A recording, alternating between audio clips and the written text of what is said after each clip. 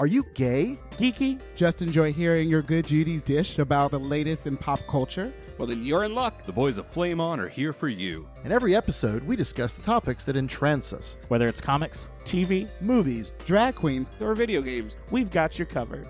So, if you're ready for your gay and geeky slice of pop culture life, then sit back and get ready to Flame on! Ever catch yourself eating the same flavorless dinner 3 days in a row? Dreaming of something better? Well, HelloFresh is your guilt-free dream come true, baby. It's me, Keke Palmer. Let's wake up those taste buds with hot, juicy pecan-crusted chicken or garlic butter shrimp scampi. Hello Fresh. Stop dreaming of all the delicious possibilities and dig in at HelloFresh.com. Let's get this dinner party started.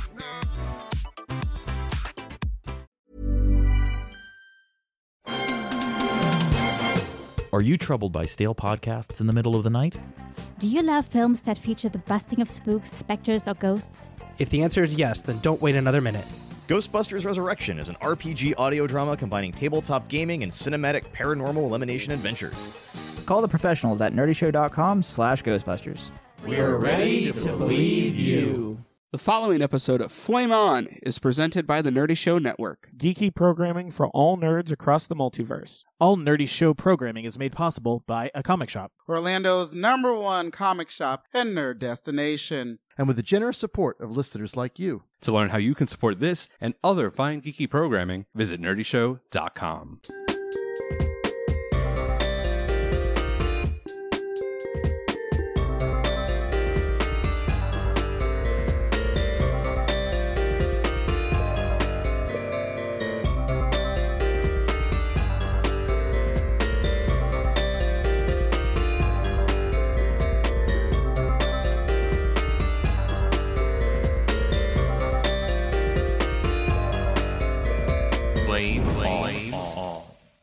What's going on, everybody? Pat DeBerry here, and we are back again. It is October, and we are here to fill your ear holes with pop culture conversation.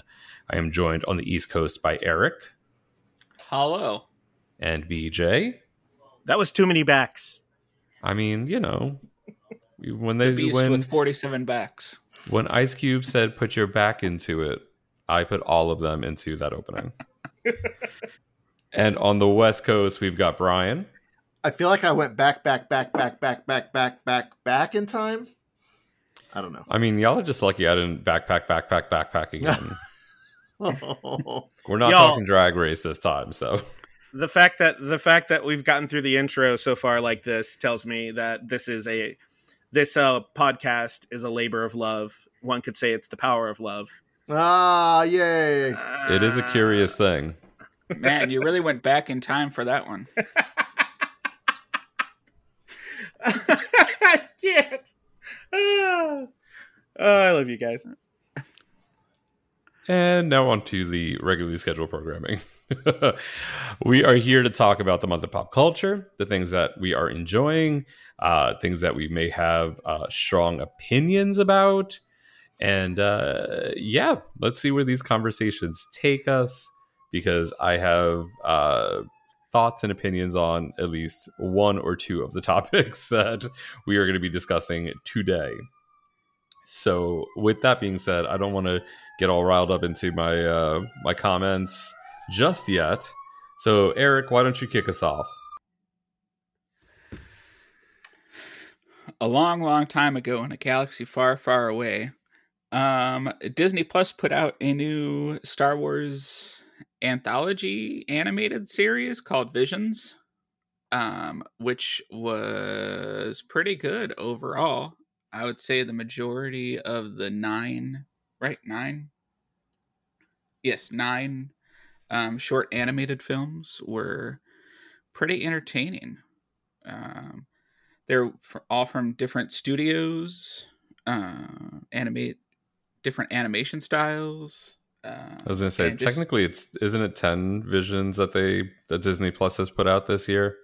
If you count, actually 11 if you count created from the Mind Stone, and that's a piece of Wanda and White Vision on WandaVision.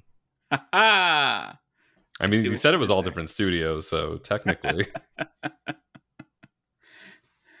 And I mean, Earth may fall into the Star Wars galaxies somewhere. Universe. Who knows? Well, we did crack open the multiverse during Loki, so... Actually, a quick thing that I didn't realize until I, watched it another 7 times. There's a episode of What If that goes through multiple multiverse areas, and one of them is, I believe, Sakaar from Star Wars, because Darth Vader's castle is in the background, and it's definitely Darth Vader's castle. So like they have actually had a crossover of Marvel and Star Wars in animated form already. That's fun. I mean, Vision wasn't there. I mean, I guess it was Ultron Vision, but then there was that one Vision that was letting Wanda eat T'Challa's legs. Ugh. Anyway, back to Star Wars Visions. Yeah, they're all just various stories in the Star Wars universe. Most of them revolve around someone being or wanting to be a Jedi, which I would have liked to see something a little different and not involving a lightsaber. But lightsabers are cool, so... Well, there was the one about the band, and I think that one the kid actually gave up on being a Jedi, and I liked that was probably one of my favorite ones. Not only because the art style was super fucking cute, because we got Chibi Boba Fett and Chibi Jabba the Hutt, but yeah, that one he's like sitting there with like a broken lightsaber, and he turns it into a microphone to use in their show. And I was like, yeah, I was going to say, after almost being murdered by the Empire or like some sort of genocide, I would definitely be like, no, I'd rather do it. I'd rather play in a band. That's true. Although still Jedi adjacent, I would say, being that he was a Padawan that ran away. It's kind of like in the movies. It would just be nice to have a movie not about the Skywalker family. Rogue One. Oh. That's why it was so good. Yeah. Did anyone else watch Visions? I've not seen Visions. I watched the... oh God, what is that? That YouTube series? Oh crap. Oh, Honest Trailers. Oh, you watched the Honest Trailers for... I was going to say it was either Honest Trailers or the pitch meeting ones that you like so much. I love the pitch meetings. I don't think he's done one for Star Wars Visions, but Honest Trailers did one for the entire series of shorts. Like they actually broke down all 9 of them and did like these little mini bite-sized Honest Trailers for each of the episodes. So I've gotten a small glimpse at what these individual serialized, not canon. Yeah, they've said they're not canon, right? Yeah, they're just so it's different anime studios like interpretations of the story. So because there's at least 2 or 3 of them that are very Ronin inspired, and then there's like a handful that are just super weird and kind of neat. Yeah, but this allowed them. This was, I saw it probably CBR. I don't always keep track of like what site I'm looking at unless it's a giant freaking robot, in which case then I don't even bother clicking on it because trash. But there were a lot of comparisons because Visions came out as What If was coming out, and there were a lot of comparisons on the fact of What If doesn't have that same oomph because it's still constrained, even though it is supposed to be this alternate take, an alternate dimension, an alternate Earth where you should feel like anything is possible. What If really kind of stayed inside the lines because they eventually made it all connected rather than it being like what If normally was as a comic where, there's this one issue. It's going to tell a story, and then you're pretty much done with it, and it kind of just goes away, and it is another branch reality in the multiverse. But of course, Marvel being Marvel and wanting to continue to tie everything together, gave us the Guardians of the Multiverse and did all of that, fun stuff. I enjoyed it. I don't know if we did a full deep dive into all the episodes. All of our conversations start to blend together after a while. Well, we haven't done one yet, but I would definitely love to do it. And I have lots of thoughts, mostly good, but I have lots of thoughts. Maybe that'll probably end up being our next micro. Then we'll deep dive. I know we talked about it early on, and then we usually wait until the entire series has aired. So, but yeah, I one of the big positives that I saw that I kept seeing about Visions was because it's not canon, because it's allowing these different studios to have their way with the story. Like, here's everything. Here are all the toys in the box. Do with them as you please. Do whatever you want to do and create these stories. It really felt different and fresh. And I mean, to Eric's point, probably could use a little less of the standard, Jedi through line. Maybe take a look at some of the other pieces of the puzzle that are out there. But I've heard really good things about it overall.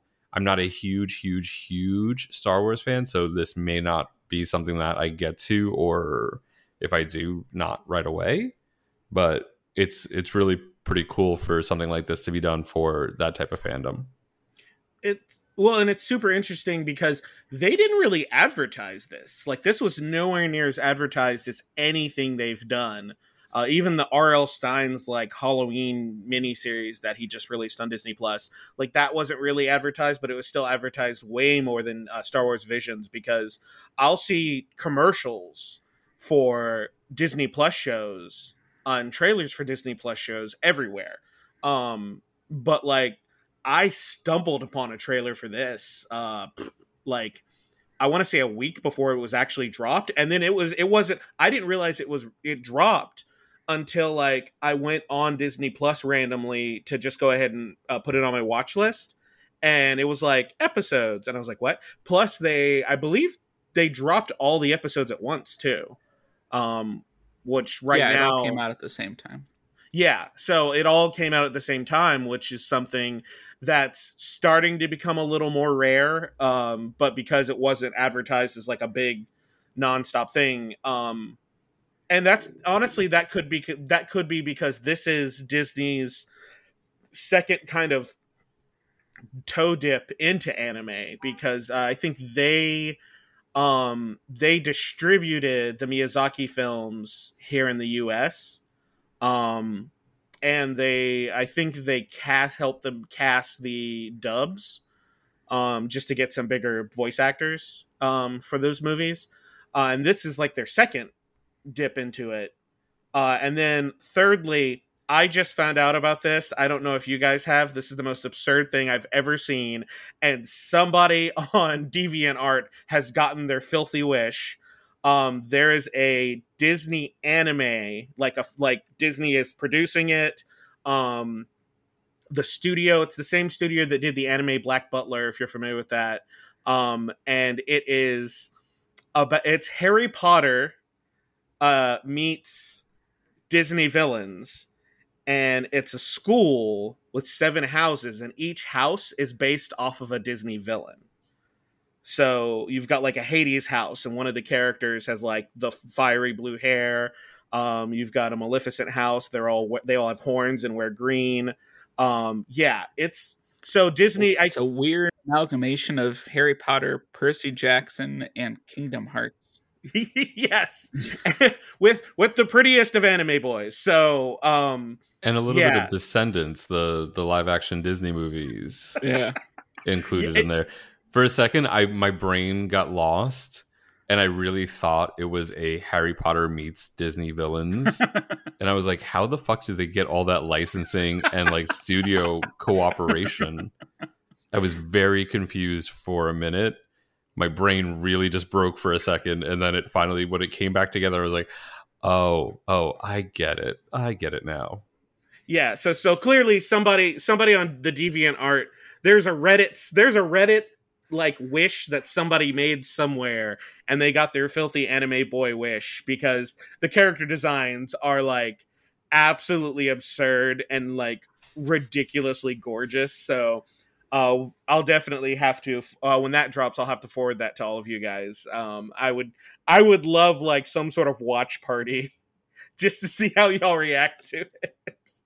But yeah, no. So yeah, Star Wars Visions is 100% like their second dip into the whole anime. I think it was Aniplex is the producer for it. Yeah. So, Eric, what was your favorite? Which one was your favorite? I really liked The Duel, which was the very Ronin one, the very first one, which they actually are releasing a book of that. Well, it was released on the 12th. But it's that's the only one. That's the only one I saw, and I like that one a lot. It's you're filling me with terror of terror for the rest of them with the chibi this and that. It's not to say that, I mean, the Elder is also really good. It's another kind of Ronin-y story. But I liked the more serious ones, I guess. So both of those, and then The Village Bride was a good story. But I thought the band one was cute and good. The one I really didn't care for was the kind of Astro Boy one. Oh, that one was so adorable. That one was because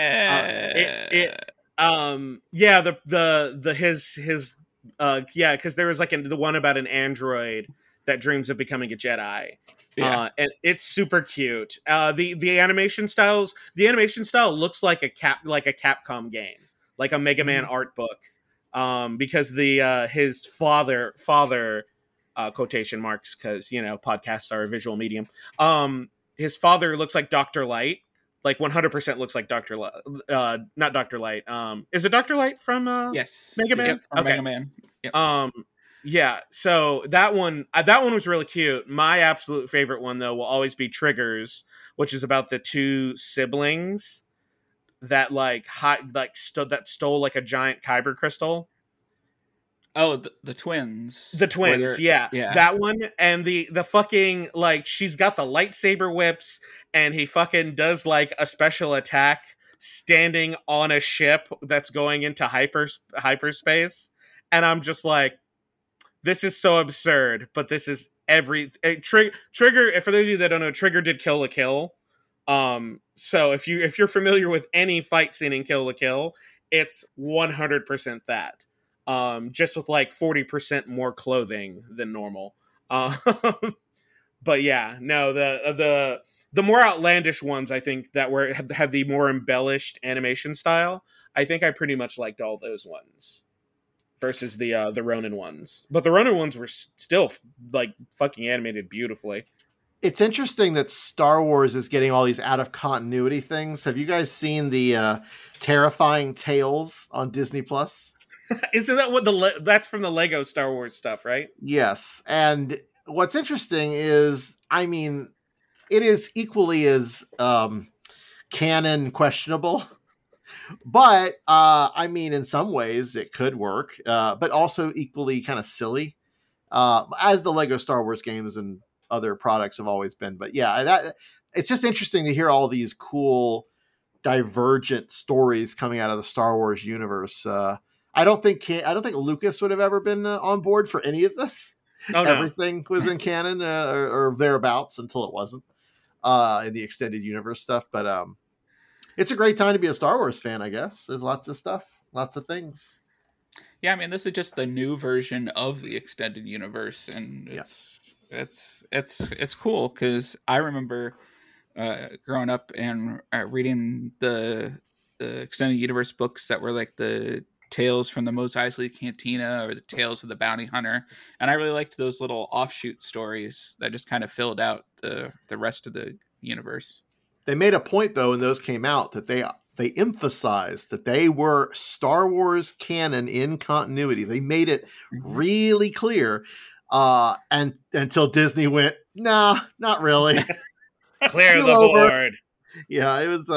But yes, Eric, I love those two. All of the books. Well, I stopped reading at a certain point, but those early ones for sure. And it's funny is when you find little things like Thrawn. Sorry, written by Zahn. Thrawn, Admiral Thrawn or whatever, coming into continuity again. It's kind of a neat little cross-pollination. Clearly, a lot of the people writing Star Wars now probably read a lot of that too. So, no, this is really cool. I'm glad they're making this. It's very I keep thinking Animatrix. You guys saw the Animatrix back in the day, right? Yeah, it's a very similar idea to Animatrix for sure. So yeah, all of it. I'm excited. I need to go back and watch it at some point. But that first episode, if you are a fan of a samurai, Ronin, Japanese steeped, which is obviously the inspiration of a Jedi, right? Like, so yeah, it's a perfect pairing. The Astro Boy one, I don't know. That's a little too much. If you want to add that one, so that one's called TOB1, and Tatooine Rhapsody is the second one. So Tatooine Rhapsody, if you want to skip the Chibi one, that's the second episode. So Twins is, but that's what I love about these kind of like, what is that? Not serial, but anthology. Oh my god! And yeah, that's what I like about animated anthology, like Love, Death, and Robots and stuff like that.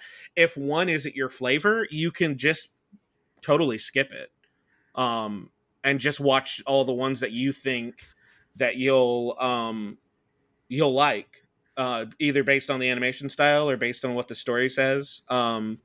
I will say the last episode is done by the people that did Devilman Crybaby. And if anybody has watched Devilman Crybaby, holy fuck, it's bleak. And that's the episode they leave on. So if you want to get the bleak one out of the way, I would watch the last one first, which has a very good, I love the animation style, and it has a really good story. It's just kind of like, okay, I need to watch something happier. Oh, look, the season is over.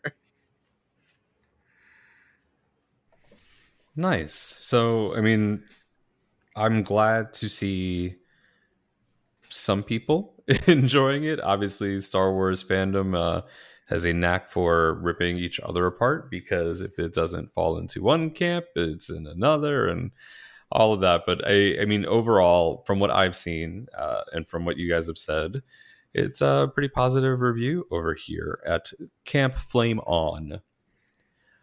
All right, so Disney Plus, Star Wars Visions, go check it out. All right, BJ, you were up. What you going to chat about today? So originally, this was going to be my one-up. It's spooky month, and I am a horror gay. For those of you that obviously know, but a certain clip has been making the rounds the past week and a half. I know you sent it to our chat, Pat. And it is of Chucky, the TV series, which honestly is nuts. It is absolutely insane. It pretty much, you step into the shoes of Jake, who's like he's one of those weird artists that like, he buys old dolls and he puts them all together in weird shapes. He has like a centipede one in his room, and that's just, he's an art kid. He is gay, and it seems like he has been forcibly outed by a lot of shitty people in his life, a good chunk of them family. And he happens upon Chucky at a yard sale. And yeah, it just goes balls to the walls, nuts from there. But the one thing that sent me over the edge was the fact that Chucky's sitting there at the edge of the bed talking to Jake, and it tells Jake he has a queer son, which is from The Son of Chucky, that movie, if you saw that.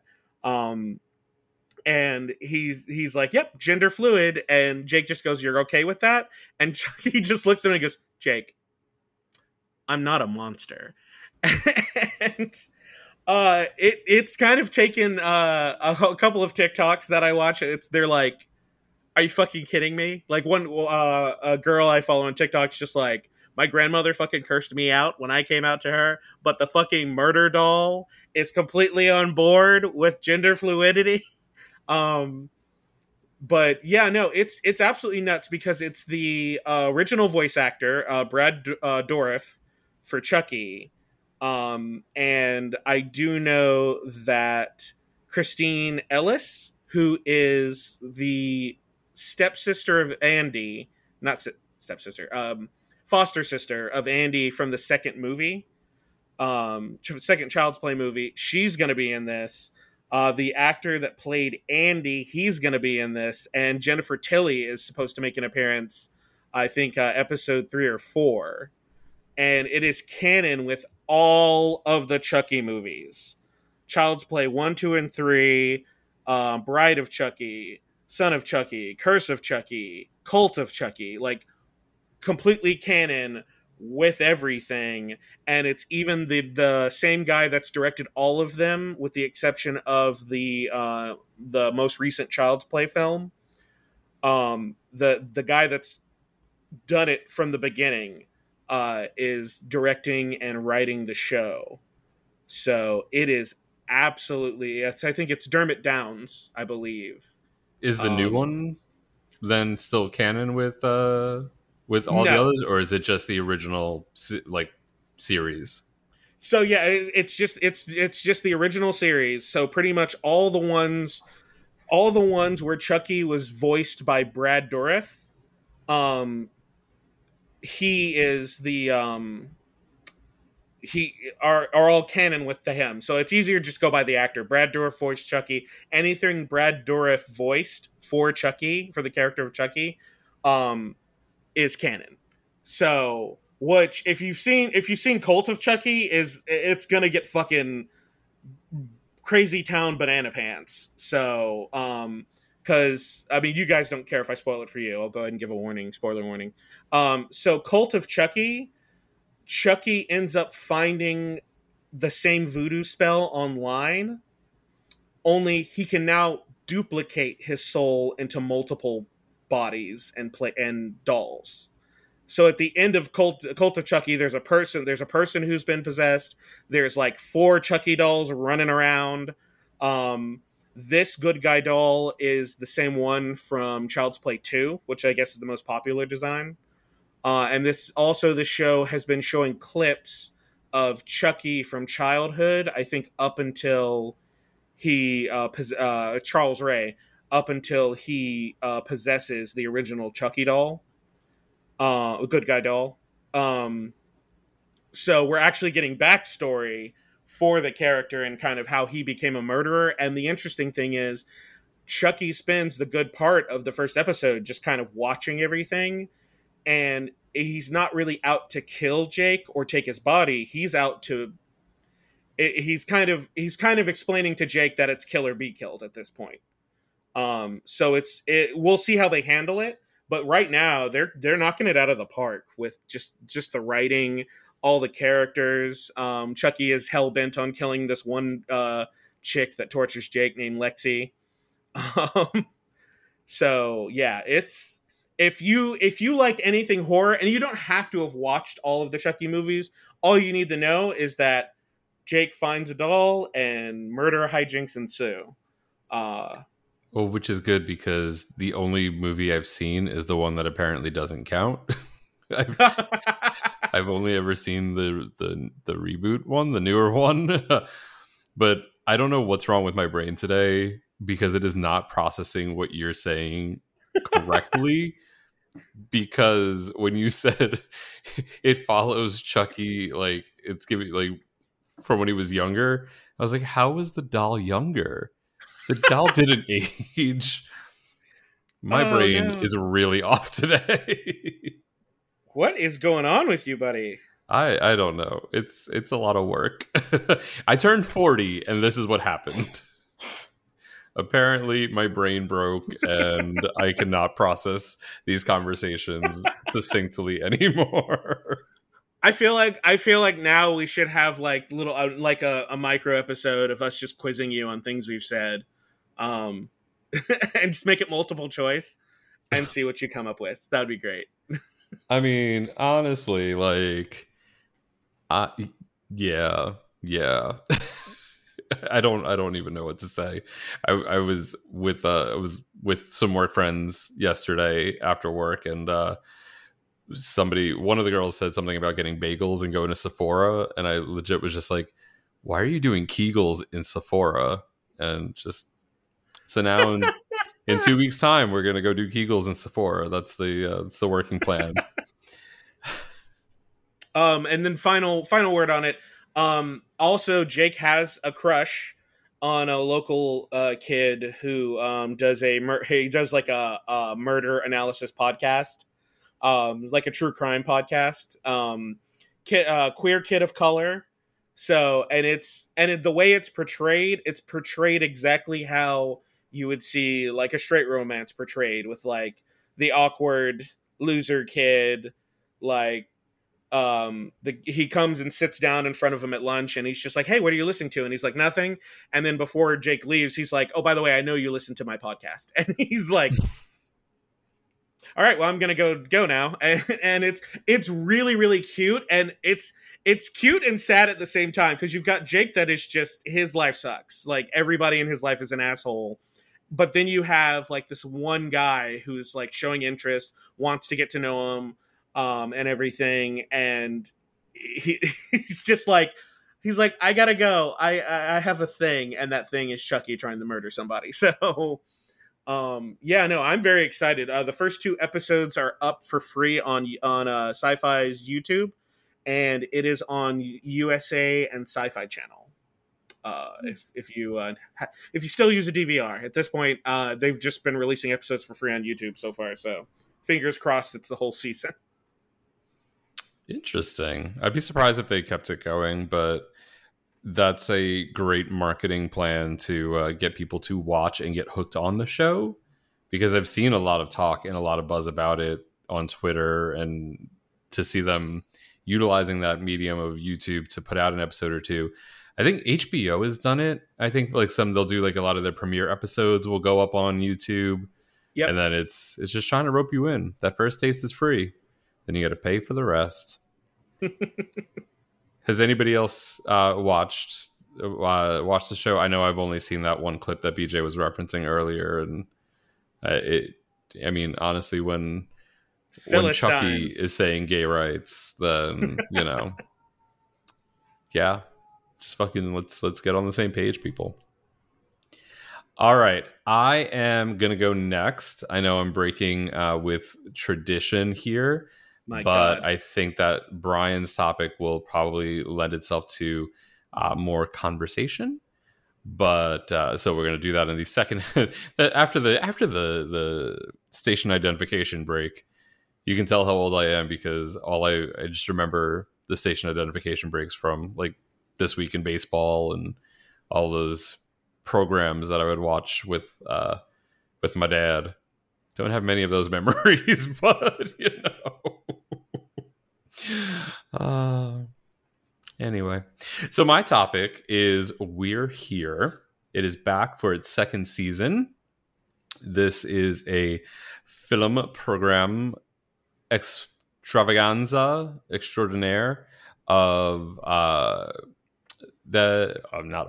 featuring Bob the Drag Queen, Shangela, we'll just skip through that, and Eureka, utilizing the O'Hara more in this than on pretty much any season of Drag Race that she's been on. And they travel to, I don't even want to say like more backwoods, but kind of smaller towns that may not be as open and welcoming to diversity and inclusiveness. And they adopt essentially 3 drag children, 1 apiece, and get them all done up and put on a show for the town to try to change some lives for the better. Now, I know that we've talked about this. It's the season 1-ness of We're Here. I think, Brian, that was one of your topics back last year. God, it feels like forever. And season 2 is back with more of the goodness that it brought, this show brings the tears. This show brings the lessons. It brings awareness to a lot of things that I think a good chunk of people may not understand or appreciate because you live in a bigger city and maybe don't experience as much of the closed-mindedness that comes with being in a smaller town. We all have our own journeys and struggles that we've dealt with in our lives. Some of us more than others for various reasons. But what I was extremely happy to see was at the end of season 1, production was shut down because of COVID. So they could not actually film a completed finale episode. So I'm trying to think back. I did not go back and rewatch the end of it. And maybe somebody else who has also seen these shows, these episodes, can let me know. I know they did like a clip show at the end and kind of did some behind the scenes and some extra things like that. Did they show any of the trip that they were in the middle of? Because when they introduced these people in the premiere of season 2, I did not remember meeting them back at the end of season 1. Did they intro them? They started it. I don't know. I don't remember if they introed them, but it was so early in their story that I think they shut it down pretty quickly. So yeah, I was gonna say, I think that they kind of left that to be like, I guess they knew they were gonna come back and finish, filming this episode. So I guess they kind of left all of that. I know they went to doing more behind the scenes stuff, and they talked about where they were at and all of that stuff. But we pick up with them going back down. They have a little bit of a different setup. It looks like they are renting out a house or a location for them to have a central place in order to kind of control the comings and goings and who's able to be where. They've picked some gorgeous houses to be a part of, and the first episode, and I could look it up right now, but I'm not. It's like Strasbourg. It's in the South, and where they kind of set everything up. They do a lot of, I think actually do the show is at a plantation home where is it?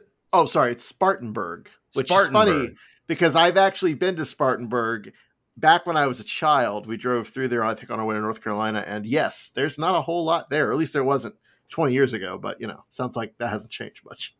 Yeah. And kind of one of the most poignant scenes was Bob, Shangela, and Eureka sitting on the porch of this plantation home. And there's been a lot of conversation about plantation homes, especially in the past, maybe 3 to 5 years. And because a lot of, white people like to go and have weddings there, including one of my friends had her wedding at a plantation home. But this home was purchased and is run by an older Black woman. And it was so endearing and so poignant. I think Bob was the one who was like, have you ever sat and had, tea with 3 drag queens on your porch? And she was like, nope, can't say that I have. And she was just the cutest woman. And for them to, kind of rebuild and reclaim, that piece of land and put on a show there for queer individuals. It was fantastic. The second episode goes over to California, and there is a trans neurodivergent autistic boy that was part of the cast. I'm trying to remember because I know there were a couple of different things. There was a very big intersection of the communities and the things that he's dealt with in his life, and it was very intriguing to see like his story play out. Very much a big fan of cosplay, so it was interesting to watch Bob like kind of lean into that, like, and utilize that as the drag aspect of it. There were these two guys who, the one who was like the focus of the show for that one, his mother is a Christian like blogger, writer, this whole thing, and very much of the mindset, open-minded for herself to an extent, loves her son, very supportive of him, but also that ignorant mindset of, well, everybody should just love everybody because, we're all people and we're all humans. And just because they're gay, they shouldn't be like, it shouldn't be an issue. And what does it mean to be an out proud man? Like, what does that mean? Just, you go around wearing rainbows all day. Like, you're just another human. Why would people treat you any differently? Which obviously that's how they set her up in the beginning. So that they are just going to try to find all the heartstrings to be able to pull on to show how that is not the case. And then I believe a Filipino gentleman who was living and thriving before COVID had hit, and then had to move back in with his family and struggles with his mom not accepting who he is and very much kind of having to hide that part of him. This show, all the fucking feels, all the goddamn feels. If you don't cry during this show, pretty sure you are dead. Challenge accepted.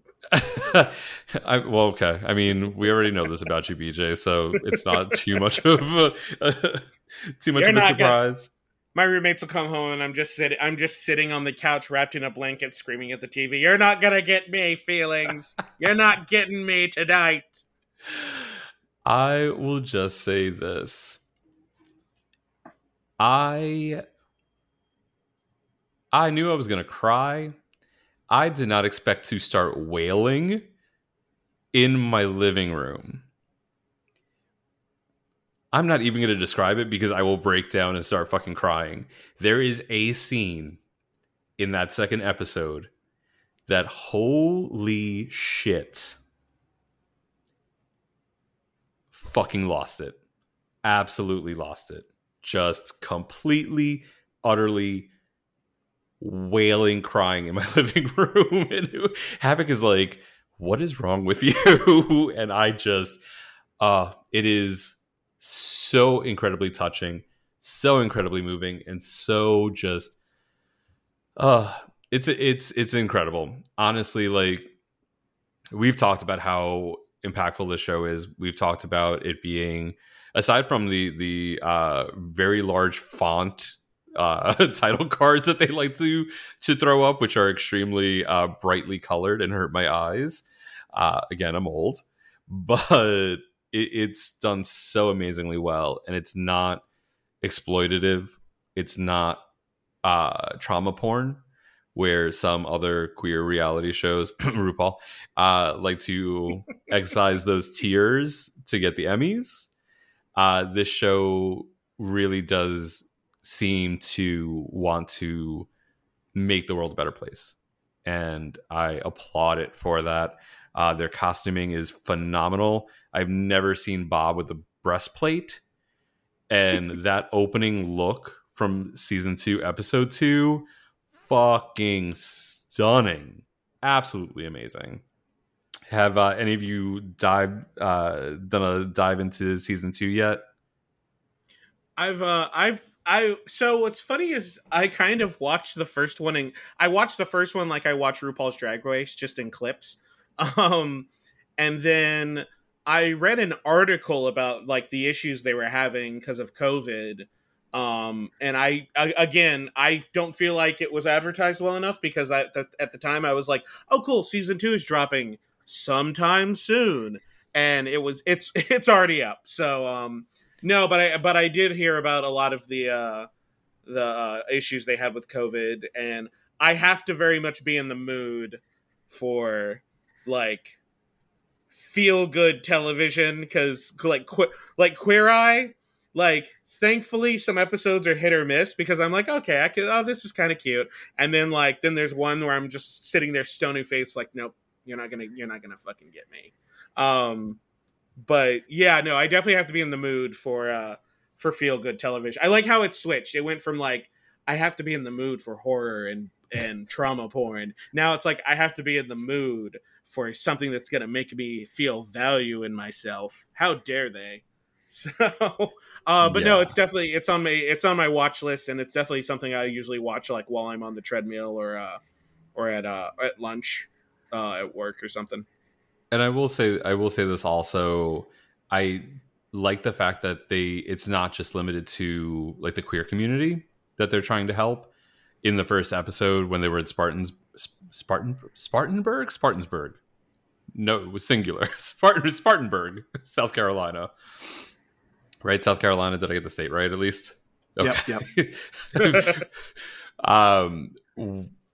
It's a queer woman of color is one of the people.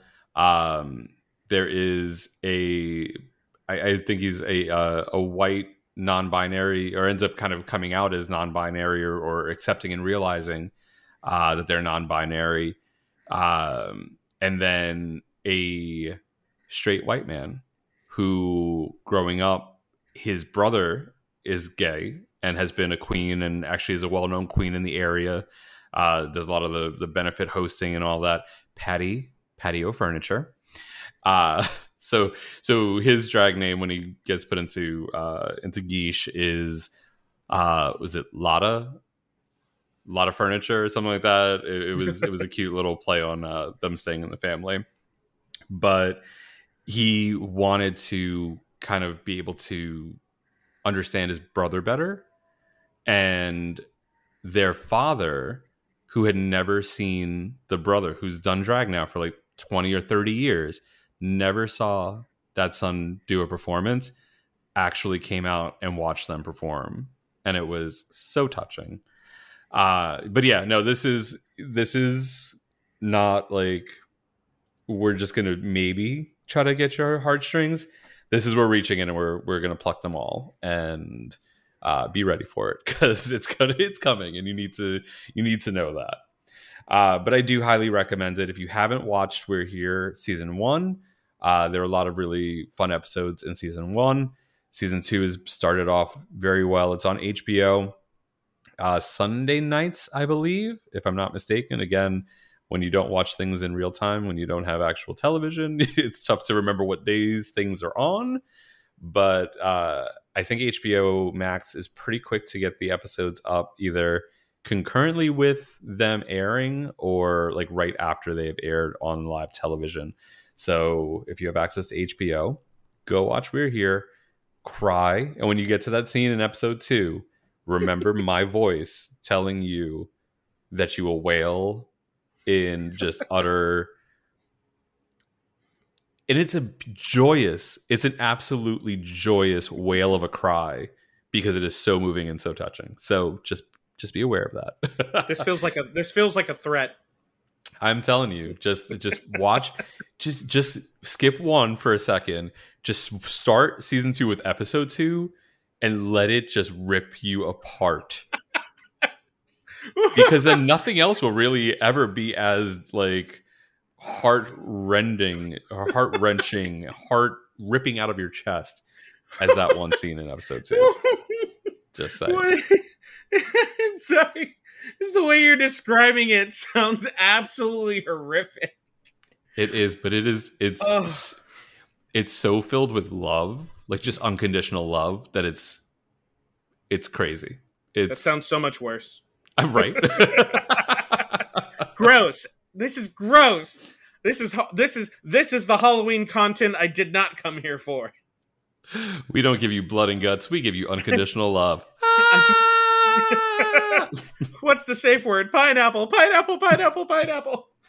Too late now. So that's We're Here. Go check it out. All right, dear listeners, we thank you so much for listening and enjoying our content.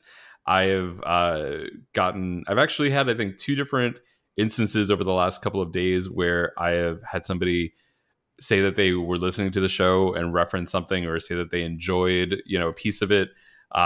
Bethany, dear friend, goes back a long way with some of us, and was also the composer of both our regular podcast theme music and our Drag is the New Spandex theme music.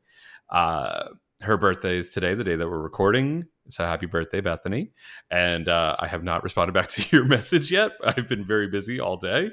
But she said that she was listening to our reboots episode and said that the reboot of Teenage Mutant Ninja Turtles was her least favorite of all the reboots out there and wishes that it would just go away. And I didn't watch any of them, but the everything wrong with videos and all the clips that I've seen, I agree with you. No, sorry. Rise of the Teenage Mutant Ninja Turtles was amazing. Was that live action? No. So there's been so many reboots of Teenage Mutant Ninja Turtles. Yeah. She was talking. Was it Michael Bay? I think did the live action. Oh, ones the with live Megan Fox? action movies. Yeah, with Megan Fox. Yeah. Yeah, those were me. That's what she was referencing, and that's okay. No. But it's always great to hear comments and feedback and to know that you're listening and that you're enjoying. We also do accept mild criticism unless it hurts our feelings. But we thank you so much for listening. Check out our website, flameonshow.com. From there, you can not only find us on all the social media platforms, our Twitch channels, all of that good stuff, but it also has a link to our Threadless shop, where you can buy your own Flame On merch and then wear it proudly and then take pictures and tag us in it. But it also has a link to our Patreon, where you can become a patron and support our show, help us continue to do what we love to do for y'all.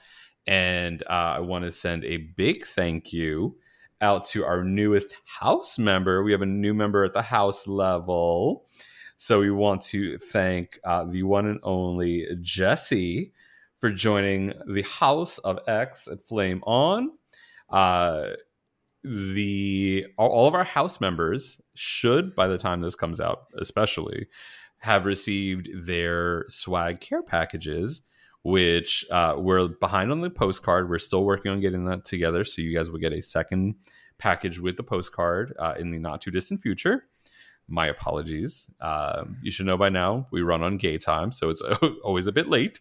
But the pins, which were so cute, those have been mailed out. And because we've been a little bit behind on everything, when Brian was here in Chicago, he brought these other little bottle cap pins and Flame On stickers.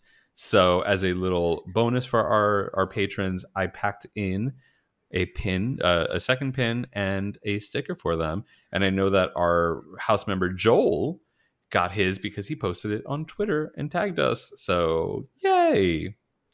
But Jesse, thank you for joining our house. Thank you for joining our Patreon and becoming a patron.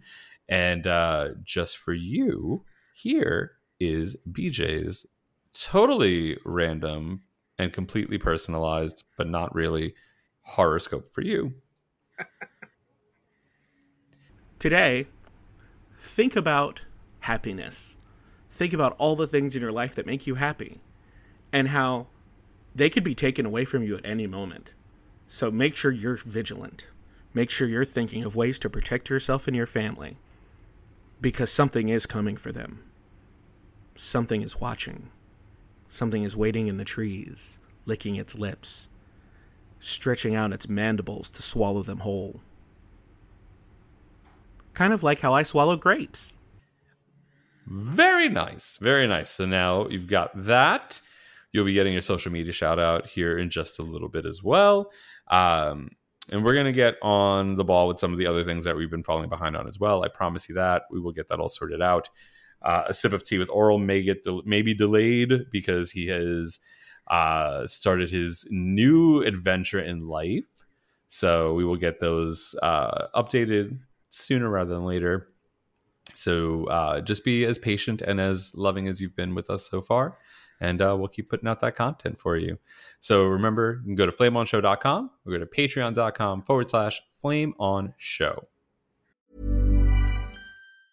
Many of us have those stubborn pounds that seem impossible to lose, no matter how good we eat or how hard we work out. My solution is PlushCare. PlushCare is a leading telehealth provider with doctors who are there for you day and night to partner with you in your weight loss journey. They can prescribe FDA-approved weight loss medications like Wegovy and Zepbound for those who qualify. Plus, they accept most insurance plans. To get started, visit plushcare.com/weightloss. That's plushcare.com/weightloss. Hiring for your small business? If you're not looking for professionals on LinkedIn, you're looking in the wrong place. That's like looking for your car keys in a fish tank. LinkedIn helps you hire professionals you can't find anywhere else, even those who aren't actively searching for a new job but might be open to the perfect role. In a given month, over 70% of LinkedIn users don't even visit other leading job sites. So start looking in the right place. With LinkedIn, you can hire professionals like a professional. Post your free job on linkedin.com/people today. All right. We got one more topic to dive into. And I figure this one may have a little bit more conversation. I know I have thoughts and feelings about some things with this. And I did not expect this to be a topic, but I will just say that I may have watched all of the episodes on my birthday on Monday while nursing a massive hangover. And yeah, literally just went through all 9 episodes in one night. God.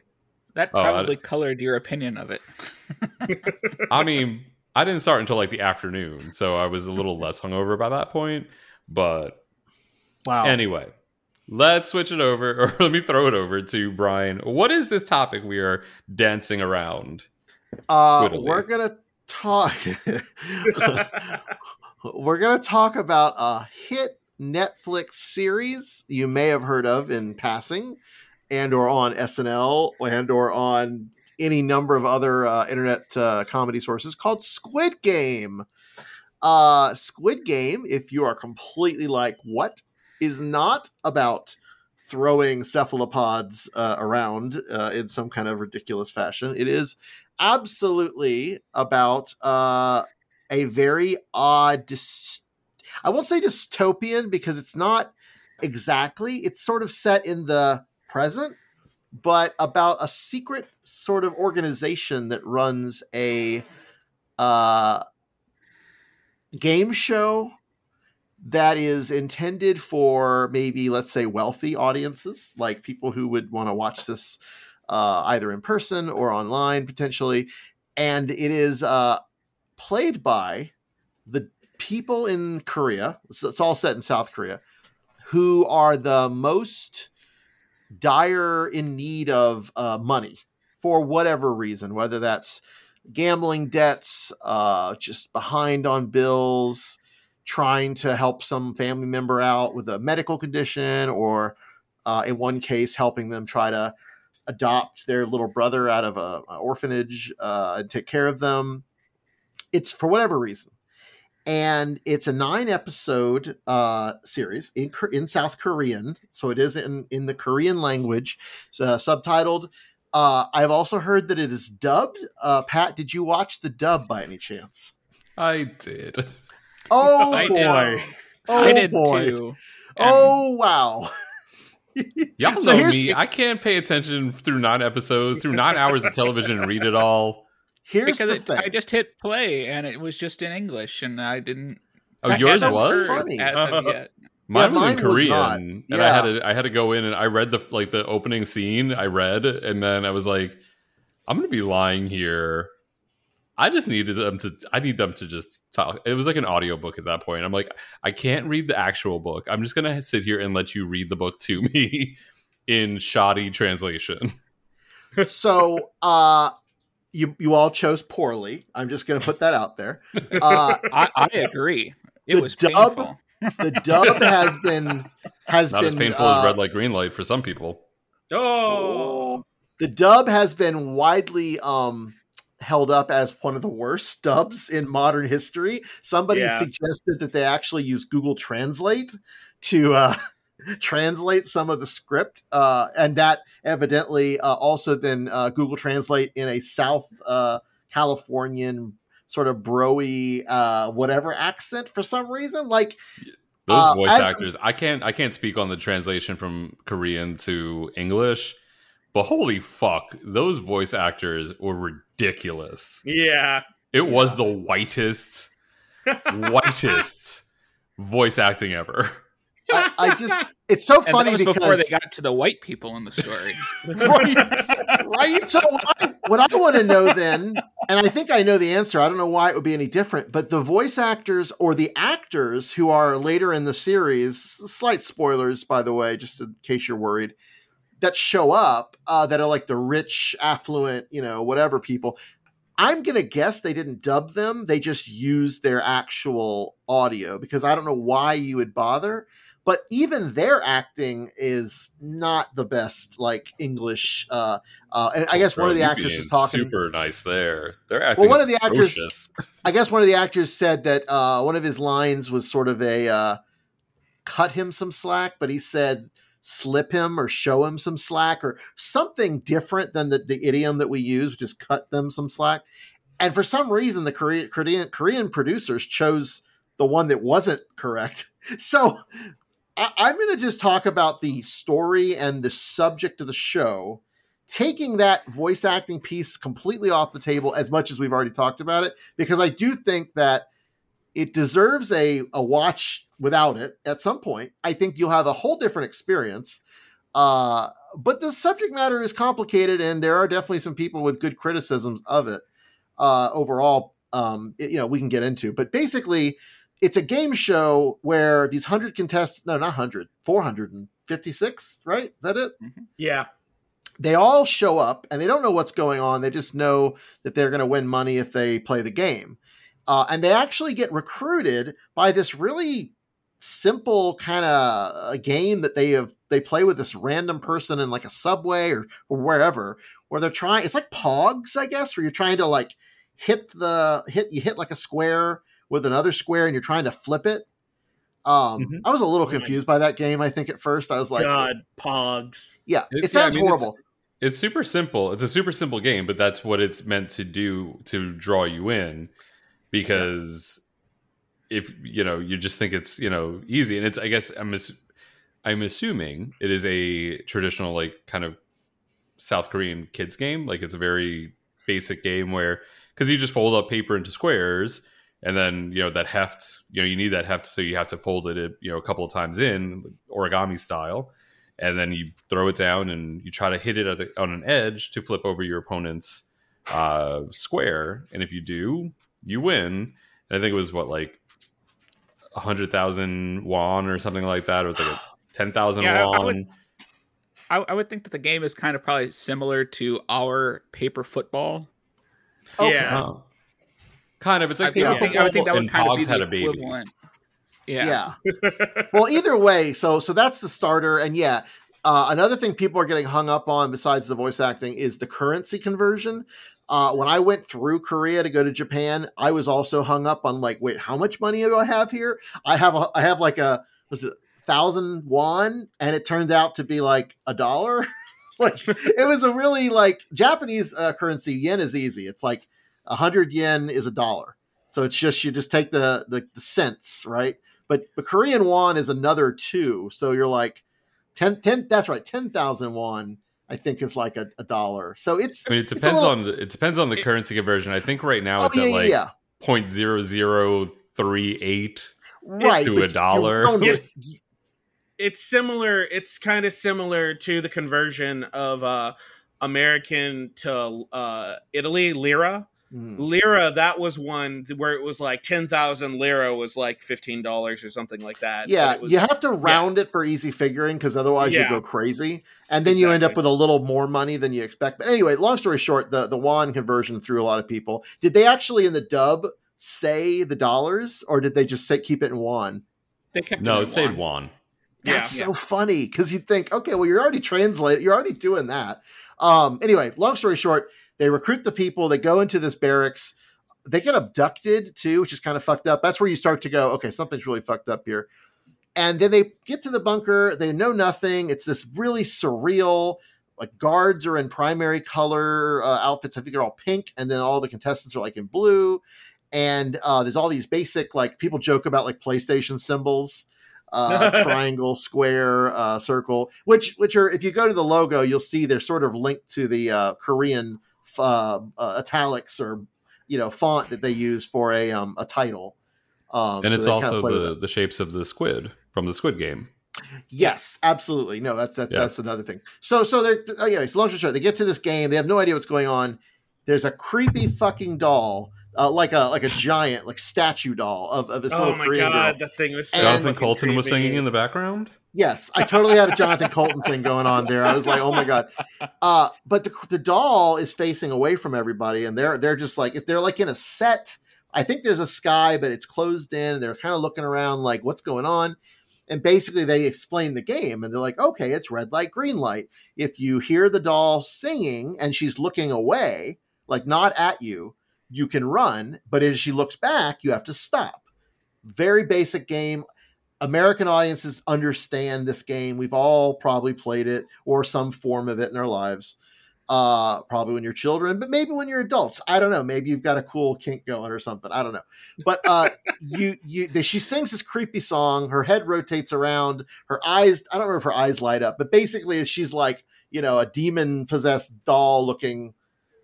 Oh yeah, the eyes move around like targets, like she's seeing she's you. Scanning. Yeah, and it lights up, scanning for movement. Right, and it lights up red if it catches you moving. Yes, and so she's facing them before the game starts, because then out of nowhere when the game is I don't know what the subtitle versus the dub.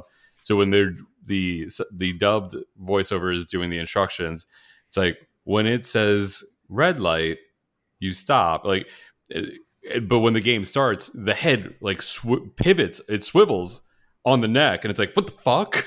Because you expect it to move completely, and the head just turns real quick, and it's like, oh, that's bizarre. Visually arresting moment. And then what follows is the people who don't move, the people who are still moving, whether they're running or whether they're stuck in place and just, like you literally have to freeze. They get shot very suddenly and very violently and bloodily. And then you're pretty much now into the it keeps you really tied to the emotion of the audience, of the players, through this one character, Ji-hoon, what's his name? Ji-hoon Song. And he's like an everyman, kind of a really sad sack in a lot of ways. Obviously is desperate in certain situations, and they build up his story. You get to learn all about his family, his failed marriage with his child, with his mother who's sick. I mean, you get a lot of sympathy for him. But how he's an asshole, and how is he supposed to be the sympathetic character? Because I'm just going to jump in here and I'm just going to start with my first feeling right here. When am I supposed to actually like this motherfucker? Because really, he is a horrible, horrible person. That first 15 minutes sets him up as the worst person I've ever seen on television. You're right. No, he has to have an arc, and his arc is sort of a redemption arc, right? Because by the end of the series, again, spoilers, he has run through the gauntlet, and he has then tried to, in as much of a way as he can, given everything that happens, make good choices. And the only time he really fails, other than the beginning and his backstory, in that first episode, is when he has that one moment with number one, which we'll leave some mystery here, but there's a critical moment about a third of the way, or no, 2/3 of the way through, where it's episode 6. Oh, thank you. Yeah, perfect. Yeah. He does really let somebody down in a really meaningful way. But overall, I think he has a bit of a redemptive story. He does come out at the end as a heroic survivors, Well, and that's the thing is these people, we're not playing it up enough. These people are at the shit level of society. When they say their shit's gone sideways, their shit has completely gone sideways. Yeah. And some people are there's the guy that's with the gang, who's a super shitball, and I love how he goes out. But you've got people that are willing to step over other people. The thing that fucked me, that was super fucked, because I've watched fucked up anime and manga, and I was gonna say, if you want to see something similar to Squid Game that's super fucked up, the graphic novel version, the manga version of Battle Royale, or the movie. Or the graphic novel's on a whole nother fucking level. It's super fucked. But yeah, no. I went into this like, oh, okay, yeah, this is gonna be fucked up. But no, when they realize what happens if somebody dies between games, that I was just sitting there like half paying attention, and then I rewound it 5 seconds, and I was like, oh no. So to clarify, like these games happen, and then there's intermediate time where they're back kind of hanging out and trying to process, and they're not given. It's a very Spartan living situation. You know, they have some access to facilities, they get fed, but not a lot. And there is a key moment when you realize that somebody can die. Oh, that's important. We should say that. So the money, the way they win, obviously surviving, right? But as people die, there's a giant piggy bank that's like transparent or clear and hanging over them in their dorm. And basically, as people die, money falls in and makes a comical, like a jackpot noise, sound effect. And so there's a key moment when they're back in the dorm, and somebody, I forgot why at the moment, somebody beats the shit. That the gangster guy, he beats the shit out of somebody and kills them. And then they come in, and this is another great visual like thing they do. They come in with this black coffin or a casket. I can never tell whatever the difference is. And they have it's like a pink or red bow on it. And then they pick the body up, they put it in, they package them up, and then they take it away. And then there's a beat where people are just kind of like, whoa, what the hell's going on? And then the piggy bank lights up and more money drops. And that's crucial because it basically clues them in that they don't have to wait for the games to kill each other off. They could kill each other off. And then you get Lord of the Flies and you get all the other shit that follows. I mean, it's really smart. It's a good social commentary on like the different classes and sort of people who are so mired in debt that they'll do anything, or to be famous, they'll do anything. Like, it plays with a lot of these issues. It's similar in some ways to Parasite in that it does explore like that class distinction that I did not realize. And knowing only these movies and this show, I don't know that Korea has like as big a class problem as the US or other places. But oh my God, it seems like so much of Korean fiction and storytelling is about that in a certain way. So wow, I'm sorry. And it feels horrible. Like, it's horrifying, right? But the games are memorable. Like, one of the characters' biggest traits that everybody talks about is that they went to SNU for business. For business. For business. And then the main character sits there and says that it's only because of him that he was able to do that, because he took him to school. So he at least owes him a drink. Well, it's interesting, yeah, because one of the guys in the game, I forgot their name. Is he? Park Hae-soo. I'm probably saying this wrong, so I apologize. Hae-soo Park. Sang-woo? Is that it? Say who? Sang-woo. Oh, Sang-woo. Was the friend, right? Oh, yeah. I'm reading his actor name. Yeah. That's the problem. Sorry, Sang-woo. Yes. Yeah. So he's like a childhood friend, and so there is this whole like. You start to see the alliances form. And so, there's this little group that forms with those two and a couple of the characters. And like, I have a lot of like sympathy for the main guy, Ji-hoon, because he goes out of his way to reach out to those who really need it. Like number one, who is an older, starting to kind of go senile, or, basically is senile and having issues, at least, as you would be led to believe, down the character just has like, a lot of sympathy, like he needs help, like and Ji-hoon like reaches out to the North Korean character who's like a North Korean refugee. Again, I think this is all part of showing that even if he's in a horrible place in his life and he's made a lot of bad decisions, like he's got a heart of gold and is really he stole his mother's debit card. I know he did that after forcing her to give him more of her money to buy his daughter a present and dinner. It's bad. He is a horrible human being. But I don't even understand like how I had more compassion for his childhood friend who did that thing and all those things, and then his redemption at the end. I had more. Wow. I'm not saying that I had a ton of it. I just had more sympathy for him than I did the main character. I just think it's funny because I think we often like talk about people as like an instance in time, like, and that's like them.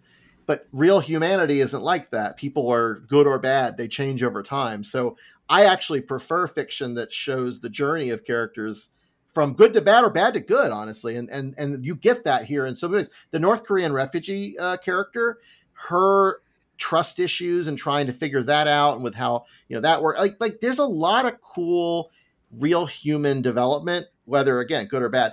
We haven't even talked about the brother, the cop, who's looking for his long lost brother, and how that storyline resolves with everything. Like, there's just a lot of really cool storytelling and humanity in the show that I worry in the dub may not translate as well, because I'm telling you, the acting and the subtitle, and they're not subtitle, the acting in these Korean actors are amazing. They're really expressive and emotive. And I just, if anyone is even questioning like, oh, the dub sub, like, take the extra little bit of effort to read, and don't, and this is good life advice in general, like, read, don't just listen, because I know we're all busy and we all watch shows in crazy ways, and I know I do too, but oh my God, it was definitely worth it for this. I feel very attacked. No. You also, you should never mainline this series, because it's like every episode, it can be really heavy. And I feel like if I had like back to back that thing, I would have, I don't know what I would have felt. That's not how Pat watches TV. It's so funny. He always, like, especially with was it Survivor? I was just like, are you just gonna binge it all? And he was like, no. And then like we 40 come to seasons in 45 days. we come back to like do a recording, and the first like 20 minutes of the recording is Survivor, and I'm like, how's that not binging thing going, buddy? Okay, so let me ask this, because I didn't understand this. In a compound that is so heavily monitored by video, how the fuck did that man take his mask off as an infiltrating police officer and just sit in the dorm and be watched, and nobody sat there and said, he doesn't look like number 29? And then when he takes his mask off, when that one guy finally is like, who are you? Take your mask off. And he takes his mask off. He knows it's not him. So how did nobody, like, I don't understand how he sat in that dorm. And we saw, like, they panned out from that video camera into the control room, so we know it was being watched. How did nobody see that was not who was supposed to be there? They're just gonna say it's a suspension of disbelief. But I think they could actually explain story-wise, because if the front man is the only one who interviewed or recruited people, and the entire time they're there, they're supposed to be wearing their masks when they're around other people, maybe. But the other person for that storyline that you're talking about, when he does take off his mask and recognizes that it's not who it's supposed to be, that's because that they had been having to change in front of each other to change into the diving gear. Did the diving gear go over? Were they in wetsuits? They would have been in wetsuits. Well, because the dive. The infiltrator, was he in one? I don't remember. I don't remember when he came out of the water, because he did take a dive pack at the end. Yeah, he was in a wetsuit. Yeah, I guess he would have had to be, because I mean, it's a pretty big. Well, where did he take that wetsuit off? He was in regular clothes when he was running away from them. He took it off. But I mean, they were also dry. I think he took it off on the beach, because that's where they found all his stuff, and then that's where the front man shot the tank and all that stuff. Yeah. I do agree that there's some little holes like that. I think from that one dorm scene, like a separate dorm, like they have their own little tiny capsule hotel style dorm room. The camera seemed to like face, but I think he was like keeping his head turned the other way. Yeah, I think that was the visual shortcut to say he figured out a way to, like, preserve his identity. But it begs belief. It's a little. See, the cop storyline is probably the least exciting and sort of most disappointing part of the story for me, because they don't give a great. I mean, you don't learn a lot. You kind of piece things together with stuff he finds. I think his role, the policeman, is a little bit more of an expositional device than it meant to be like a a really major part of the story. And then certainly how it's resolved, it's like, oh, okay. Part of it was to drop a huge clue to the twist at the end that I didn't notice because, I mean, I wasn't also paying attention to the TV the whole time. Because when he was going through the book, when he opened up the book for that year, there's a clue right there that should have given it away. If you go back, once you finish the series, because there is a twist at the end that I don't want to spoil any more than we might have. If you go back and like, supposedly, and there's a link we can post up on the website. There's a bunch of clues throughout. One is the one clue, and I won't say what it is very obvious. And I will just say that if you never see somebody die on camera, that's a real easy way to bring them back. Let's just say that. Considering there was more than there weren't many, but there was more than one time that happened. That's also led to rampant fan speculation about another character because their death was not shown on screen as well. Well, that would be... they're one of the more memorable characters. I would love to hear the dub of her. Oh, shit, I've already said the gender. Oh, well. Oh, I wasn't even talking about... No, then we're talking about a different person. Oh, okay. Well, either way, the really... one of the characters that's a little standout, like in terms of their attitude. I'd love to hear what they did with their dub because... Oh, it's horrible. Okay. Well, I mean, that's kind of what I would figure. But it's absolutely terrible. Like it's terrible for everybody. Like a lot of really good lines get buried. Like don't even. It's yeah. Well, you know, I've read articles that even the subtitle translation isn't the best. I was just going to go there. That people who are fluent in Korean who have been watching this say that the subtitles change a lot of phrase meaning. And that could just be that they didn't give the translators very much time to translate it, or just the character limits from translations. Netflix is no stranger to like terrible dubs and fucking up subs. When they released Evangelion on Netflix, not only did they revoice it with a completely different cast, the translation, it was like translated by some 50-year-old dude in a closet somewhere who didn't bother using Google Translation. Like the dialogue and the subtitles for Evangelion on Netflix we're just completely fucked. So Netflix it needs to probably invest more money into their translation of certain media. I will tell you this because I have done this recently. I have had to do translation work both for classes I'm taking and also for a project. It is incredibly hard, even if you have some fluency in a language, and usually the people who are doing this have really good fluency, to capture both the literalness, the idioms, the tone, word choice or diction, I should say, like getting that all right is so hard that I'm not shocked. But from what I read, Eric, I read the same article. This was a case where it was like, just, wow, how did you miss that one thing? Like, it's pretty big. So anyway, I will say that I overall enjoyed the piece. The music's great. Very creepy, minimalist stuff. The visuals on this show, oh my God, they recreate, I forgot the name of the piece, but it's that famous M.C. Escher with all the staircases.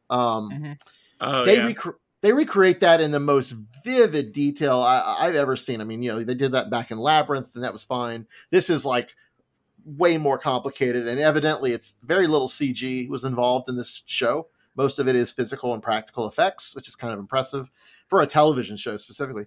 What's also funny is this idea, the script has been around for like 10 years. It was going to be a movie, and the creator, I'm not going to say his name right, wherever it is here, Hwang Dong-hyuk. Wow, I'm so sorry. I'm sure that's not it. They couldn't get any... Did you just say Howard the Duck? It sounds like Goofy trying to say his name because I heard Hyuk at the end of it. Hyuk. Anyway, so Wong, his attempt to bring this to life has been a long time coming, and people just were not into it at all. And so the fact that Netflix, not only did they pay, like they greenlit it, And not only for some reason, I don't even know how this became popular because Netflix wasn't like pushing it that hard. But overall, I think it just speaks to the story and speaks to sort of the everyman, again, main character and all of his foibles, that people are just eating this up, and it's doing so well that it's pretty much not confirmed, but pretty much expected they'll do another series because there is more to the story. Well, we'll see, the ending because he did not intend this to be more than what it was. Right. There is nothing written yet. He has not written a second season. Obviously cash is king in the world of media. So it would not be surprising if they were hey, let's push this. Here's a couple of extra people to maybe brainstorm with you and let's get this pushed. And can I just say, without really he disappointed his daughter again. I'm still mad about this man. He did. That's the thing. That's the thing. The ending was. I did not like the ending. Pat, you have such like no. That was fine. That was fine. What? And you're one to talk. Pat, you have such like a parent thing. It's so funny. Like certain things just send you over the edge. Like me calling my mom by her first name. Like you for like a year. Anytime I talked about my mom, you were like, "Hey, you call her by her first name? You are a disrespectful son." Like I hate him. He stole his mom's debit card, and just like there are hot buttons with you. And that character, I think he hit every single one of them. I mean, for real. Like honestly, it's tough. It's tough when there's media like this where, and I get it, and I get that there's supposed to be redemption. I don't know where it happened. I see some less horrible things that he did throughout the course of it, and befriending the 001, but in the end still managed to fuck that up. There are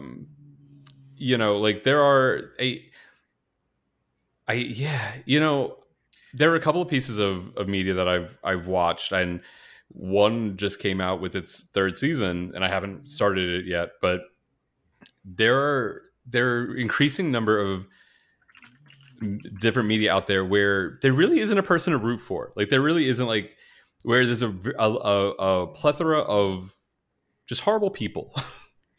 And the story advances, and the story, there are things that happen and you get invested in the story, but it's tough to find a real good solid person. The South Korean or the North Korean girl, I could see she was probably one of the few that I was I didn't feel was a horrible person. The gang guy obviously was, the childhood friend, really turned out to be a dirtbag, but for him, it felt like the weight of letting down his family and making all those decisions that put him into that position just eventually broke him down. And I think that's why at the end I felt a little bit more sympathy for him. The main character just started off, they really try to drive home what a dirtbag he was, and it was tough for me to pull out of that feel. And that's the thing is it's not just about it's also an allegory for money can't fix everything. Even if you once you hit rock bottom, once you hit your own personal rock bottom, you have to do more than just have money. Just having money isn't gonna make it so you can make up for all the horrible things that you did, because people may, even if you buy them anything they could ever want, they might not forgive you. That's the thing is he has the means, the financial means to make amends, but does he have the emotional, the psychological, and just the intelligence to make amends? And that's the thing is he's trying to do better. He's still meh about it, but he's trying to do better, and he thought the money would fix it. But the thing is, you still have to work at it. It's not going to be an easy thing. He's a tragic character in that way, though. he wants to do better, and he thinks the only answer is more success, more money. He's so jealous of his friends' successes. I mean, there's a lot there that's very believable, but yeah, he's ultimately kind of tragic in his outcomes, let's say. Yeah. But yeah, One I of the last things I want to throw out there, and it kind of ties into what you were saying, BJ, is it's the mentality of your life is shit and you try to fix some other problem rather than fixing your own and doing the things that are going to actually improve your life. Because when he finally, right at the end, and he gets on that track of like, okay, I'm going to actually do the right thing and progress my life into a positive direction, he gets distracted. It's that squirrel moment where it's like, oh, I'm going to go stop this from happening and I'm going to fix that problem instead and not focus on fixing my own life. And it kind of leads into that you never can fix yourself. You can't fix other things without fixing yourself first. And I don't think that happened in this. Final thoughts on the Squid Game? Our spirited discussion of the Squid Game. I feel like I'm hopping on one foot on the outside. Don't watch the dub. This is all you got. Agreed. Yeah, I don't know if I'll get back to watching it a second time, but if I do, I will watch the subtitle, not the dubbed version again, because God help me, that one character, that one woman, I cannot stand her. I'm going to go watch an episode just to hear how bad this is, and then with her in it, You won't make it to the end. You won't make it the full episode. Probably not. No. Just get through a couple of scenes with her in it, and you'll have enough of that taste to feel like you've gotten the full exposure for it. So that is Squid Game, now on Netflix. Also, we didn't even mention it. There was so much other stuff to talk about, but the pitch meeting, as BJ mentioned earlier, I do love me a pitch meeting. This one is quite delightful as well. It's a good one. Go check it out. And BJ, maybe you can post that link on our Facebook page or something. Will do. I'll delegate it to you because I don't think I've posted on our Facebook page in a long time, and I leave it up to your capable posting hands.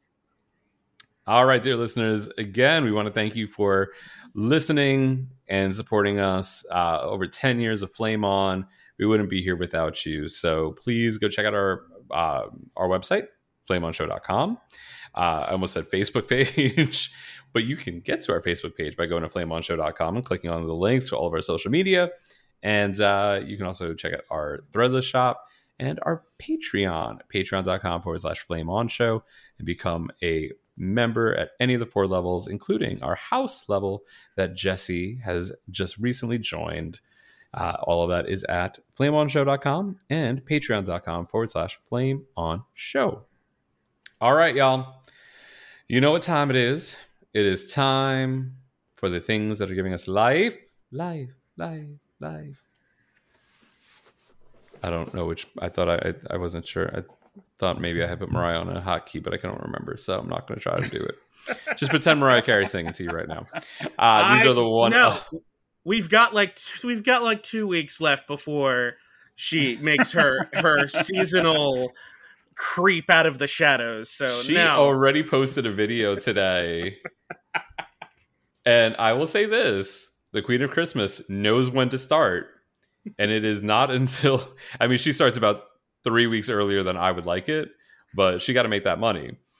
She posted a video today, and it was like, I guess one of her assistants or somebody was wearing the All I Want for Christmas Is You hoodie, because you can see like the cartoon Mariah on the back a little bit. And she's like, look what I found. Can I wear it? And she just looks at the camera and goes, not yet. Because as soon as Halloween is over, last couple of years, I don't know if she did one last year, but I know for the last couple of years, she's done these little videos where it's like her in bed in like a Halloween costume, and you see the phone, and it's, October 31st, and it's like 11:59. And as soon as it turns to 12 o'clock on November 1st, she pops up and she's like, it's time. She's in her element. But these are our one-ups. These are the things that are giving us life this month. Let's go back around the other way. Brian, what is your one-up? I am going to briefly talk about the Only Murders in the Building. This is a show on Hulu with Martin Short, Steve Martin, and Selena Gomez, of all people. Surprising, I think, everyone. Oh, and it's got a Darcy, the stand-up comedians in it, gay comedian. Cool. I haven't got to them yet, but yeah. What I love about this show is I love Steve Martin and Martin Short. That's easy. I'm very surprised. Selena Gomez, knowing only some of her songs and none of her Disney or whatever else she's done as a creature of the industry, growing up and being in public. She's pretty good. Different than I expected. Very not sex forward, very sort of quirky, almost in a Zooey Deschanel-ish sort of role. Maybe it could have been. Anyway, this is the moment I fell in love with the show. They start showing each character, kind of each of the three in their own little worlds. They get to a moment when they're all listening to the same podcast. The podcast is called All Is Not Okay in Oklahoma. It is produced by a fictional person played by Tina Fey, whose name is Cinda Canning. And if you already know where I'm going with this, I love you. So very much a play off of Shittown from Serial, or from, the people who made Serial, Sarah Canning. Anyway, as soon as they I didn't did make that, the Sarah Canning joke earlier that I was going to, because that would have ruined the setup. So that's okay. Rock on. But no, that the whole thing is these three find each other they all live in the same apartment building in New York, but they find each other because of this podcast, and that then kind of propels them into this relationship where they are making their own podcast about a murder that occurs in their building. And the first episode sets all that up. So that's, there you go. Every character has their own mystery as well. One of which is truly a mystery with a capital M. The other two are kind of like more, who are they really? Are they who they say they are? Or, what's going on with their backstory? So over the course of the series, I'm sure they kind of explore that. I've only watched the first episode, by the way, and I'm already hooked. Everything I've heard about this from other people, including Brian Bendis, who was talking about this on another podcast, like it's great. It's so lovely to have a great like buddy comedy with those two, Steve Martin and Martin Short, in general. Also playing roles like Steve Martin's not playing a role that you might think he would. He's kind of very understated and quiet in a way. And evidently Nathan Lane shows up at some point, which I'm also very much looking forward to. So yeah, Only Murders in the Buildings on Hulu. I think it's 10 episodes or 9 episodes. It's relatively short. And they are going to come back for the next season. So again, more to come for that.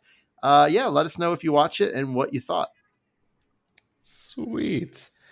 All right, BJ, what you got for us? So I'm pulling a Pat. I've got two quick things. First of all, I just watched Candyman, the new one that was produced by Jordan Peele. The song, the music video by Christina Aguilera from multiple years ago. But see, now it's stuck in my head. No, it is a soft. It's not even really a reboot. It's like a soft sequel to all the original Candyman movies. And it is so shockingly deep.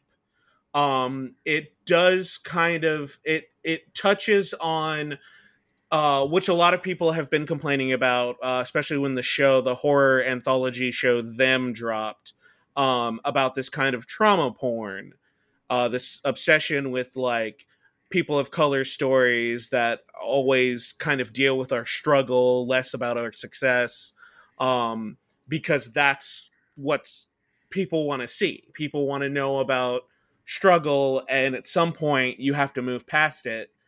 This kind of frames that in the lens of an artist who goes to Cabrini Green in Chicago, which was pretty much abandoned by the city back in the day. Actually, I think it was around the time the original Candyman was filmed. They actually had to have one of the street gangs guard them on set. They hired one of the street gangs to guard them because the cops really even weren't a strong presence down there in Cabrini Green. And it's just about him trying to come up with his next piece.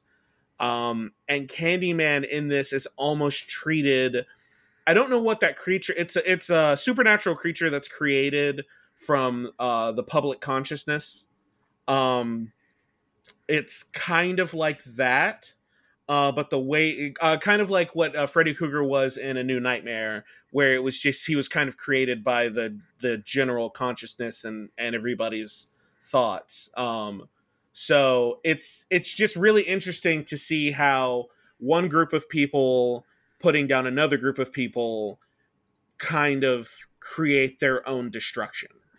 And everybody loses. Like, and I will say I won't spoil the end, but I will say the end, you personally, how you feel about what's going on in the world today will tell you whether or not it's a good ending, a bad ending, or a really bad ending, for all parties involved. So it's, like I said, it's highly intelligent.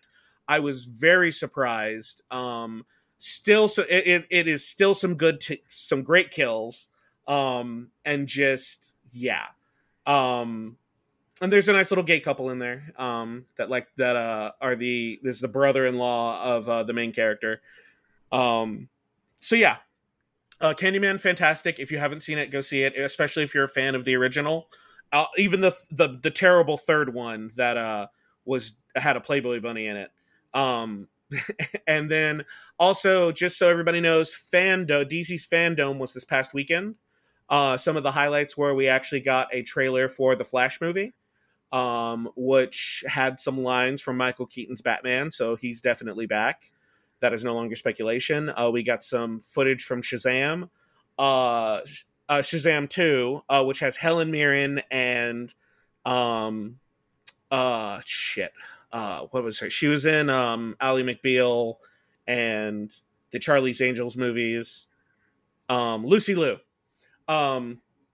Lucy Liu and Helen Mirren are the main villains of the second Shazam movie. They also dropped a trailer for Harley Quinn season 3, and they surprise dropped the first 2 episodes of Young Justice season 4 on HBO Max. They showed a trailer and then they said streaming now. So every Thursday, a new episode of Young Justice will drop. And they had a full story trailer for Suicide Squad versus Suicide Squad Kills the Justice League, that game that's supposed to drop next year. So yeah, definitely all the trailers are up. I'm pretty sure most people have seen them. I'll probably drop a couple on our Facebook page. And that's it for me. All right. Eric, what you got for us? So I have a couple quick hits before mine as well. They're both reality show related. New seasons of The Voice. It's really good this season. The new coach is Ariana Grande, and she's doing a great job. How is she coaching people? Is she telling them to not enunciate their words, like so that way they can sing in her style? She tells them that don't sing as I sing as I tell you. Don't sing as I do. No, but she plays off the other coaches really well, and it's good. And then Dancing with the Stars has their first same-sex couple this season with JoJo Siwa dancing with a female pro. And they got the first perfect score of the season with a really, really nice foxtrot to the Sandy reprise from Grease, because it was Grease night this week. So everybody danced to a Grease song. And then my one-up is going to be the comedy special Good Timing with Joe Firestone, which is on Peacock, which you can sign up for free and watch things for free on Peacock. But this is a special where comedian Joe Firestone, when the pandemic started, she started a comedy class for senior citizens over Zoom. And they recently had their first in-person classes, and they actually did a full comedy showcase on stage, and they taped it all, and it's just a really nice feel-good look at these senior citizens getting a chance to do some improv work and just kind of talk through why they wanted to take this class. And it just feels good. Not that any of their comedy they end up presenting is groundbreaking or super hilarious, but it's just fun to see them get the chance to do something they always wanted to do. Nice. Well, I am going to be unlike the other two and not pull a me. And my one-up is Insecure. Season 4, the final season of Insecure, just premiered this past, I believe, Sunday, or it's this coming Sunday. I don't think it came out by the time it's out. It'll probably be out by the time y'all hear this, but I don't think it's out. It's somewhere in that line. It's season 4 is premiering, and it is the culmination of Issa Rae's journey as Issa. And the first 3 seasons, if you haven't watched it, I mean, I think I just beat you over the head with it, BJ, for a while and was like, how have you not watched this? I need you to watch this. And then you finally did. Yes, and it reads me for filth, and that's why I took my time watching it. Yeah. But it's a fantastic show. Issa Rae is brilliant. She is a phenomenal creator, and I am excited and slightly devastated to watch the final season of this show. That has there were some points that felt a little bit lower than others, just in certain storylines, but overall has been a fantastic journey. This season was not only pushed back because of COVID, but there have been a couple of years in between season 3 and season 4 because Issa Rae just got really popular and was in a lot of things and had a lot of things going on, and they pushed back season 4 to kind of accommodate her schedule. But it has been filmed. It is premiering. It is on HBO. So if you have HBO Max, go watch it. If you have not watched the first 3 seasons, give yourself some binge time. Oh God, is it Broke Pussy? Is that the song from season 1? Broken Pussy. Yeah. Just there are some things in there that are just, you just have to watch them in order to really understand and appreciate them. But Issa Rae is fantastic. Insecure season 4, the final season on HBO, and that is my one up. All right. Thank you all once again. Thank you, gentlemen, for joining me in this pop culture extravaganza.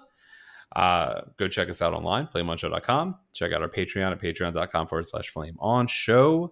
We'll be back in 2 more weeks with more content for your ears. And until we meet again, bye, bitch.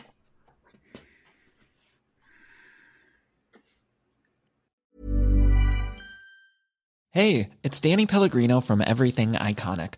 Ready to upgrade your style game without blowing your budget? Check out Quince. They've got all the good stuff, shirts and polos, activewear, and fine leather goods, all at 50 to 80% less than other high-end brands. And the best part? They're all about safe, ethical, and responsible manufacturing. Get that luxury vibe without the luxury price tag. Hit up quince.com/upgrade for free shipping and 365-day returns on your next order. That's quince.com/upgrade.